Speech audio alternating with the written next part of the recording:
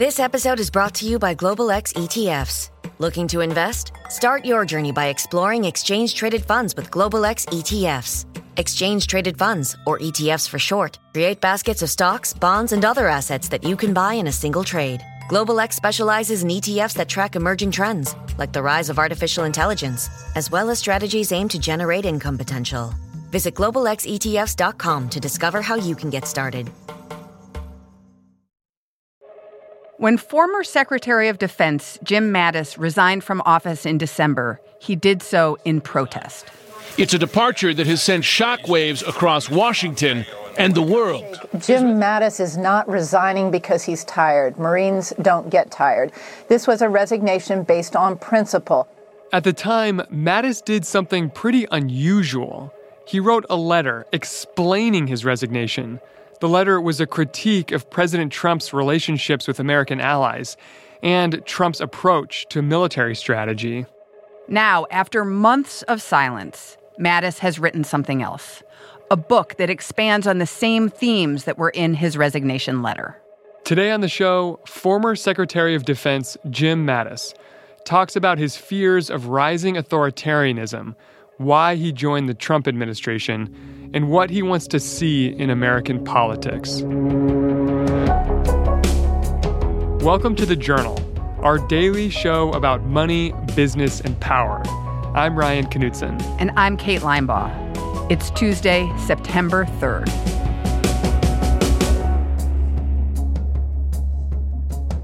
What has Mattis's career been like? It's unusual in the sense that he started not as a service academy guy, not a sort of a high-flying, up from the elites kind of an officer, but got into the Marines, as he says, because he thought he was going to be drafted. So instead he joined the Marines, worked his way up from low-ranking officer to commanding officer to four-star general, mostly by actually leading troops. Jerry Seib has reported on politics in Washington for decades, and he's known Mattis for about 10 years. So when Mattis's book came out, Jerry arranged for an interview with him to talk about Mattis's career and how he became Secretary of Defense. He didn't expect this. He had retired from the Marines. He was out in California at Stanford, among other things, and then got a call sort of out of the blue from Vice President Mike Pence, do you want to come and interview to be Defense Secretary? He was an unusual choice, but I think President Trump was attracted to him for a couple of reasons.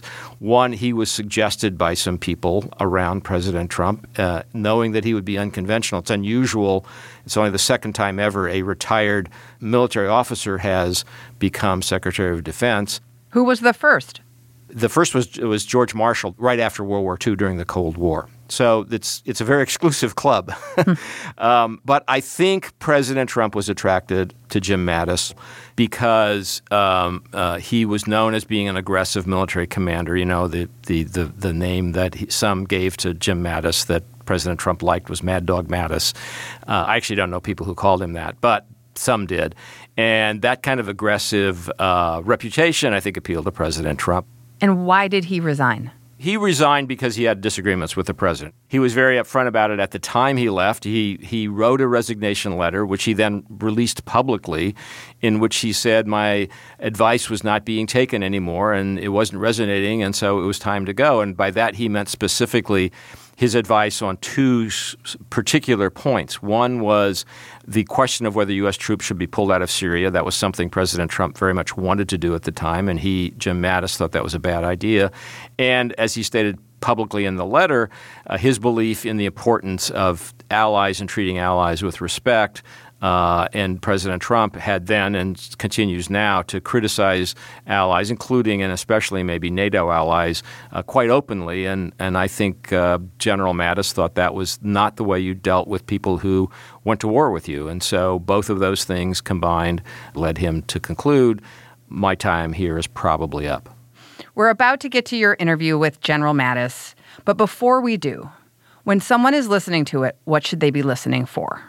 I think you have to listen for the struggle that he is experiencing as he tries to lay out both what he believes and how he conducted himself as Defense Secretary and how he conducted himself when he left the job with the commitment not to become a critic of the president that one served.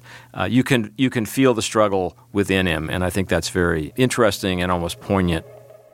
After the break, Jerry Seib's interview with former Secretary of Defense Jim Mattis.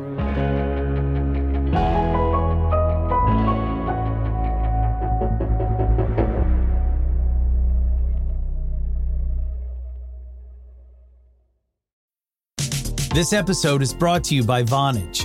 With Vonage Video API, your developers can easily create custom video experiences tailored to your business.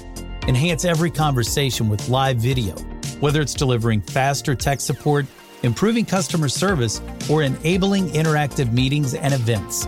Unlock the true video potential of your business. Discover how at Vonage.com. This episode is brought to you by Global X ETFs. Buzz around artificial intelligence is seemingly everywhere. Is your portfolio keeping up? Consider the Global X Artificial Intelligence and Technology ETF, ticker AIQ, which invests in dozens of stocks at the leading edge of this disruption. Investing involves risk, including possible loss of principal. Technology companies can be affected by rapid product obsolescence and intense industry competition. Before investing carefully, consider the fund's objectives, risks, charges, expenses, and more in the full or summary prospectus at globalxetfs.com. Read carefully. Distributed by SEI Investments Distribution Company.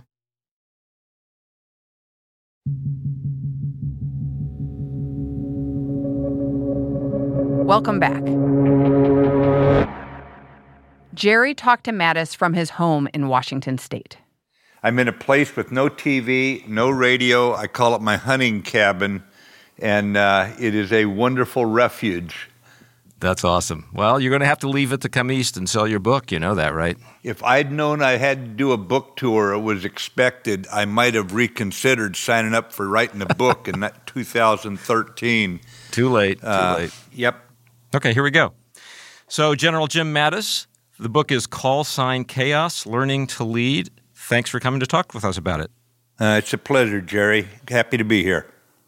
You write that at this time we can see storm clouds gathering. What are the storm clouds you're worried about? I think today democracy is under attack. There are authoritarians who believe that they have a better idea. And as we look around the world, we need to be standing strong with our democratic allies. Over 40 years in public service, I had the privilege to fight many times for America. Not once did I fight in an all-American formation. All America is, as far as I'm concerned, is a great big experiment in democracy, an experiment to see if a government of the people and by the people and for the people can continue to function based on compromise and respect. And that's the same sort of attitude I think we have to have toward our allies. You're worried about authoritarian regimes. Which ones are you worrying about right now when you say that? Well, it's clear, Jerry, I can still remember when Russian Marines and U.S. Marines trained together in North Carolina for peacekeeping missions. Those days are long gone, and Russia, with its invasion of the Ukraine, has proven to be an authoritarian state that wants a veto authority over the nations along its periphery. It has kept Assad in power as he murders tens of thousands of his own people. Russia is one of those authoritarian regimes we have to deal with as it is, not as we would like it to be under Putin. China has a very authoritarian streak, and it, I think, again, shows this desire for a diplomatic and security and economic veto over other nations' decisions. It's as if they want other nations to be tribute nations in the finest tradition of the Qin dynasty. And it's just not feasible for us to say that they would be authoritarians at home and somehow internationally they would be respectful of other people. You can't square that circle. Does it trouble you when you hear President Trump say things that suggest he does not necessarily consider President Putin an authoritarian leader? Well, I don't want to get into political assessments of a sitting president.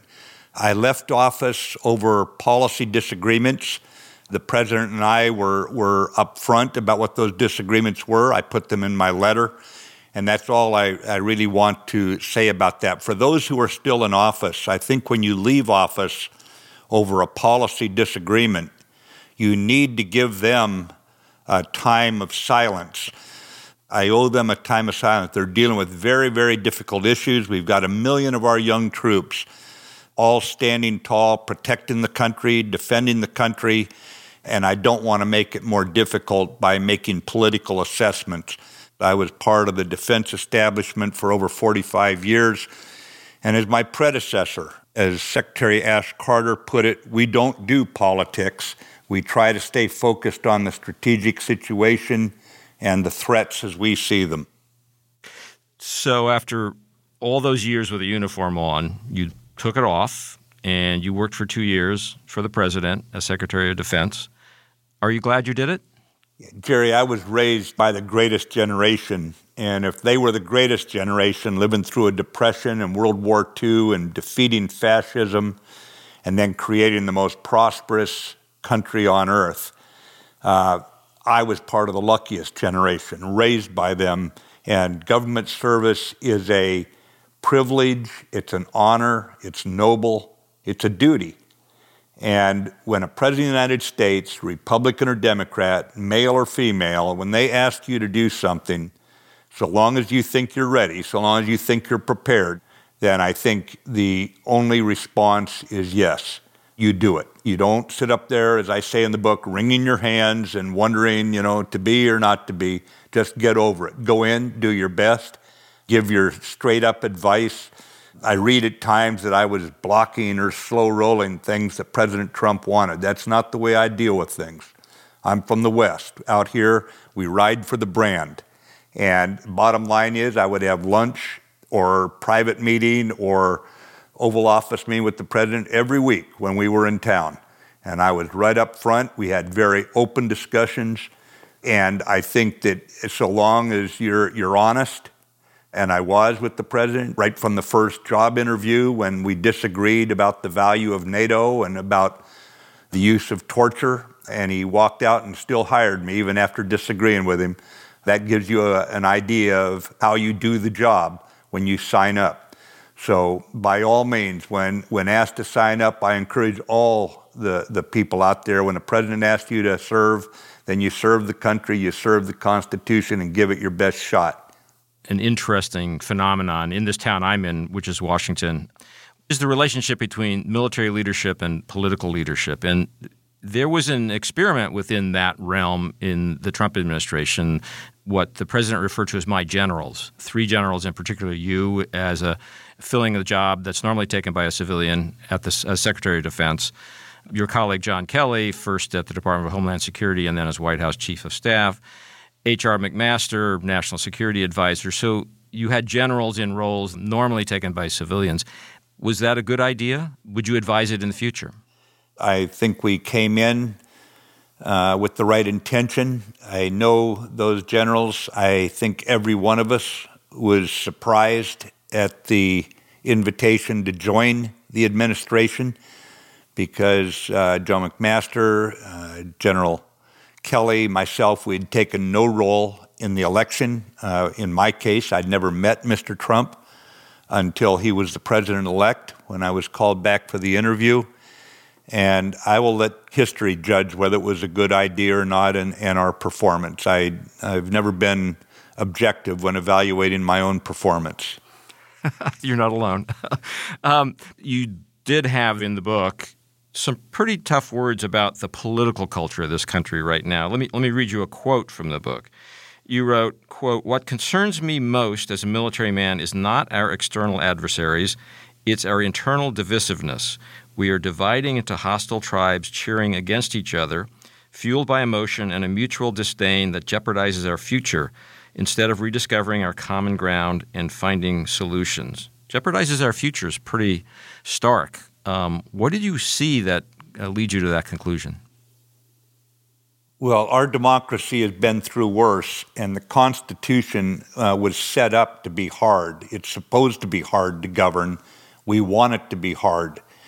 But I think what's happened here is that we've forgotten that in extremis, we always have to pull together. We face tough times. We face tough issues. And I'm concerned that we're not trying to fix problems anymore. And we need to roll up our sleeves, sit down, and fix them.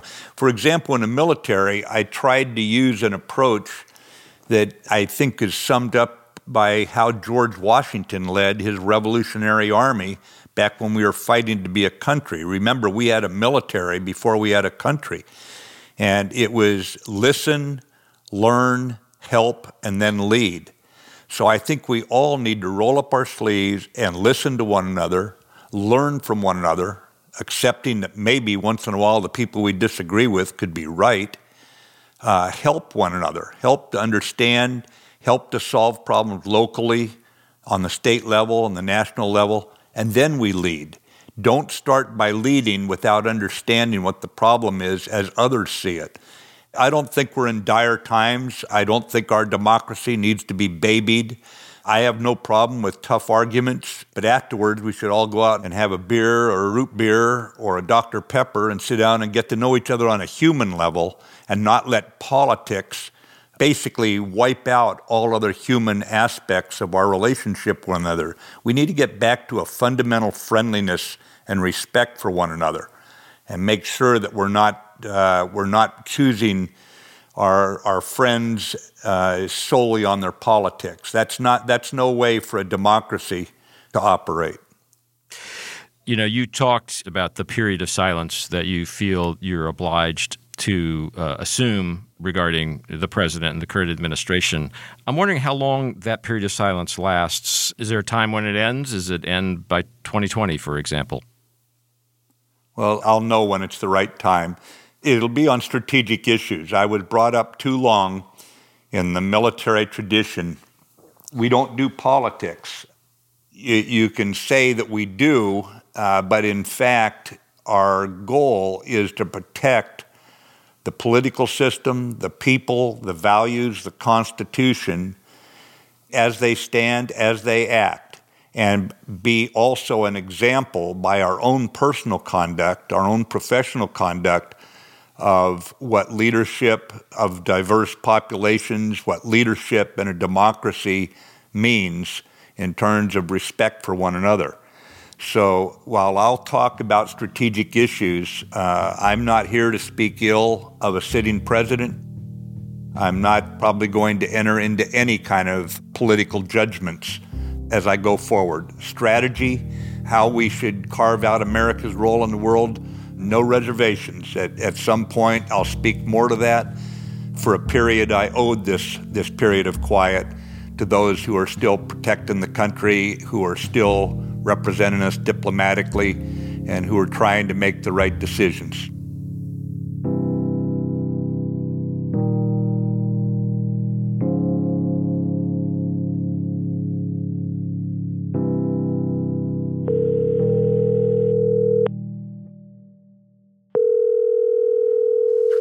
Hey, Jerry, it's Kate. Hi. Hi. So one thing I heard from your interview is Mattis is making it very clear that he doesn't want to criticize the president. Totally. Crystal clear. Crystal clear. How do you read that? I read it for what it's worth. I tend to take General Mattis at his word on most things. When he says, I think it is improper for somebody who served a sitting president to then criticize that sitting president publicly. That's what he believes. What's your takeaway from your interview with him? The thing that he clearly believes most strongly is that America does not exist in this world alone. We do not survive without allies. I think he believes it is the most important thing that he wants to convey to people. And as he says in the interview, I was in the Marines for 40 years. I fought many places. I never fought alone. I always fought with other nations at my side. And I think that, if above all things else, that is the thing that Jim Mattis wants Americans to hear him say in the book and in the things he said in the interview. And then I think he wants to retreat for a while, not have much to say, and reemerge later when people want to listen to his strategic thoughts, not just his views of President Trump. So I think you're going to see Jim Mattis for a while, and then you're probably not going to see him for a while until things calm down and he can talk about the state of the world, not the state of the Trump administration.